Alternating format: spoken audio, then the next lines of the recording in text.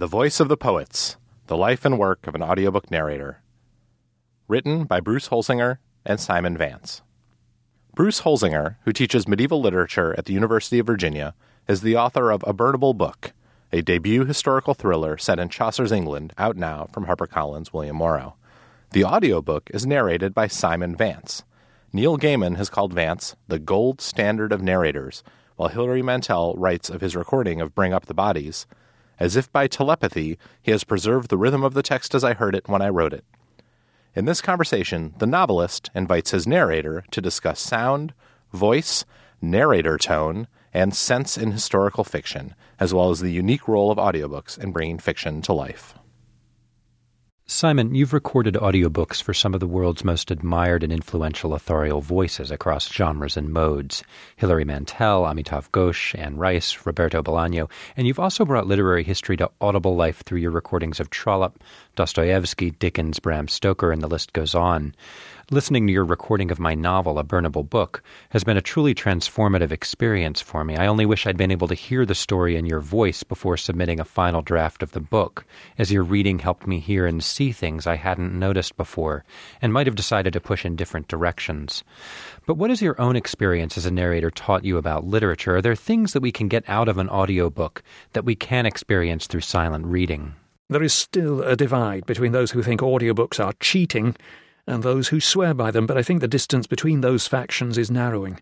I have total respect for people who enjoy the feel of the book, or tablet, in their hands, and the ability to interpret the author's words in their own way, but I also think it's possible to view the audiobook as an artistic endeavour in its own right. Many people read to themselves so fast, sometimes scanning the page in apparent moments of not much going on to get to the next bit of action, that the audiobook listening experience can actually be richer, for the way it forces one to listen to the book at a narrator's pace. I've been told so many times by people who have read a book and then listened to my narration of it that they find so many levels they hadn't realised were there. There is also the need to understand the written text, and here an educated narrator can help enormously. I think there's a great population of people with little time for the sentence structure and archaic grammatical styles used in, say, Trollope, when the work of clarifying the meaning is already done by the narrator. These reader-listeners find a whole new level of enjoyment in those texts. Well, I imagine historical fiction represents a particular challenge in your line of work. Do you ever develop what you think of as a period voice? When narrating Bring Up the Bodies, for example, was there a Reformation voice you tried to invent?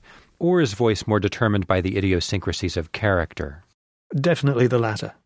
Mantel writes her characters in a contemporary style. They're not prancing about, saying, forsooth, they are talking in a way you or I might, if you or I happen to be a servant of the king. I'm not going to research how a mid-16th century landowner might sound, but I am going to give some sense of the class of that character in a way that might identify them as such today. I'm aware of some of the changes in vowel sounds over the centuries in British society, but I don't want to throw up too many extra bells and whistles that will have the listener thinking, oh, that's a very authentic accent, instead of enjoying what the author is getting across. I will generally contemporaneanize, is that a word, the dialogue in the same manner that I might give everyone in a book set in, say, Sweden, British-class accents, rather than have them all talk like the Swedish chef. Ah, the Swedish chef, one of my own favorite voices, and one my sister and I mimicked excessively when we were kids. So what are some of the most challenging historical voices you've narrated in your career, whether from contemporary historical fiction or 19th century novels? I had a huge temptation to give Mantel's Henry VIII a magnificent British regal voice in the manner of, say, Richard Burton, but Henry actually was ridiculed, in private, of course, for having a rather high-pitched tone. And Mantel mentions this in the novel, so I had to find something that was distinctive enough to be ridiculed by other characters, but still not sound cartoonish. I've had nothing but fun creating the voices of Dickens's and Trollope's characters. I am an actor and I rely on my instincts much of the time. I don't always plan how these people are going to sound. I often absorb who they are and see what comes out when I open my mouth. Of course, then I have to remain consistent throughout the book. Though the voices of characters aren't the only or even the primary voices you're responsible for creating, are they? You also have to voice the narrator, and your voice becomes the way readers will experience the landscape, the visual culture of fictional worlds, and the details of everyday life, like food, clothing, and so on. So in effect, you're creating a complete soundscape for every novel you narrate. Indeed, but the work has already been done by the author. I just need to plug into that world or style and allow what follows to come naturally.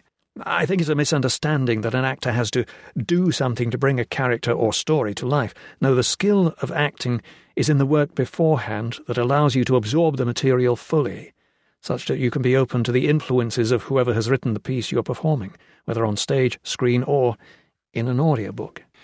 You began your audiobook career recording for the Royal National Institute of Blind People and its Talking Book service. The protagonist of A Burnable Book, John Gower, is starting to lose his vision at the time the story is set, and we know historically that Gower was effectively blind late in his career, when he wrote some of his most arresting poetry. So I've been interested in these connections between blindness at the levels of story and sound, and as the Gower series goes on, this will become more and more of a theme. Do you imagine a blind audience when you record? Is there a special affinity between audiobook narrators and the blind who benefit from your work? Many of my generation of audiobook narrators began by recording books intended primarily for the blind or partially sighted, and it certainly helps to focus the mind on what exactly it is that we're doing. In a sense, I'm always reading for the blind. The only goal in my mind is to give my listener the same mind pictures that the author experienced in creating the book in the first place. The notion of mind pictures you've suggested is a helpful one, and in fact it's a very medieval idea that you often find in discussions of memory in the Middle Ages. The mind must create pictures, the more vivid the better, in order to retain and recall the information being stored. I suppose writing is a bit like that, in that an author is drawing on a kind of pictorial reservoir, rather than simply a verbal one, and I think soundscapes are also part of this process of invention. Although your book is fictional, it is based on certain truths that you must have uncovered about society at the time. Unlike an author of the kind of historical fiction that deals with wizards and dragons, I wonder if you feel an added pressure to get the facts right about the little things in the world of A Burnable Book. That's a question that all writers of historical fiction wrestle with in various ways. As I've taught historical fiction, I've realized that there's a spectrum of approaches to issues of authenticity and so on, and differing degrees of asceticism or strictness about facts and details. Put a zipper on a medieval bodice and your novel will be thrown across the room. There's a whole gleeful genre of anachronism hunting among readers, and even authors of historical fiction that can be quite intimidating for new writers in this mode. I suppose the research has come more naturally to me given my academic work in medieval studies, and I knew a lot of general information about the period going in, of course. But what really surprised and in fact delighted me was my ignorance about a lot of the details of daily life. What a middle-class woman in medieval England would eat for breakfast, for example, or what sorts of items you'd find in a kitchen. I particularly enjoyed the process of discovery that came with a part of the story told in installments taken from a letter.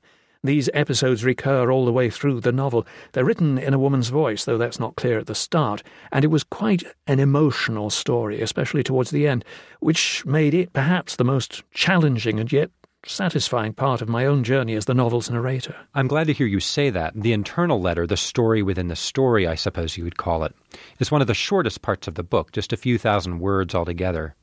Yet it also contains the secret to the story as a whole, explaining the background of the manuscript, the Burnable Book, and the emotional investment it inspires on the part of the characters.